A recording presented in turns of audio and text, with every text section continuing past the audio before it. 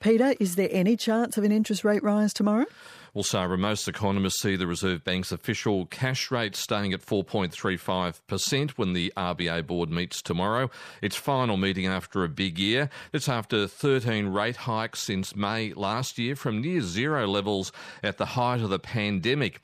But after last month's hike on Melbourne Cup Day, money markets only see a 4% chance of what would be a pretty unwelcome pre-Christmas rate rise.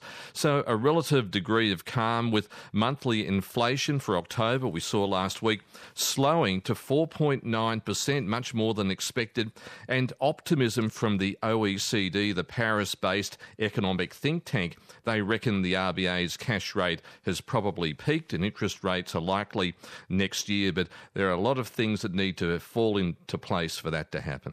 Peter, how sure can we be that inflation's falling and the interest rates have peaked? Well, monthly inflation might be slowing, but these numbers are known to be quite volatile, and they also consider a much smaller basket of goods and price rises than the quarterly inflation figures, which don't hit until January the 31st. So economists are swinging their attention to the Reserve Bank's February meeting. The RBA board doesn't meet in January. Now, if inflation rebounds or remains sticky or even entrenched, then a February rate hike could be on the cards. But we do know that rates are expected to remain higher for longer. So tomorrow, when RBA Governor Michelle Bullock releases her decision on rates, expect her to once again note slowing inflation, but that the RBA board remains on alert and they'll be doing whatever it takes to catch inflation and to get it back where it wants. That's into a 2 to 3% band. It's not there yet, in fact, a long way away from that band. Peter, we'll also get an update on economic growth later this week when the national accounts are released. What can we expect there? Well, we may well see the impact of the 13 rate hikes since May last year becoming evident in the official economic growth figures out on Wednesday as part of the national accounts. GDP for the third quarter of this year is likely to show the economy expanded by 0.4%.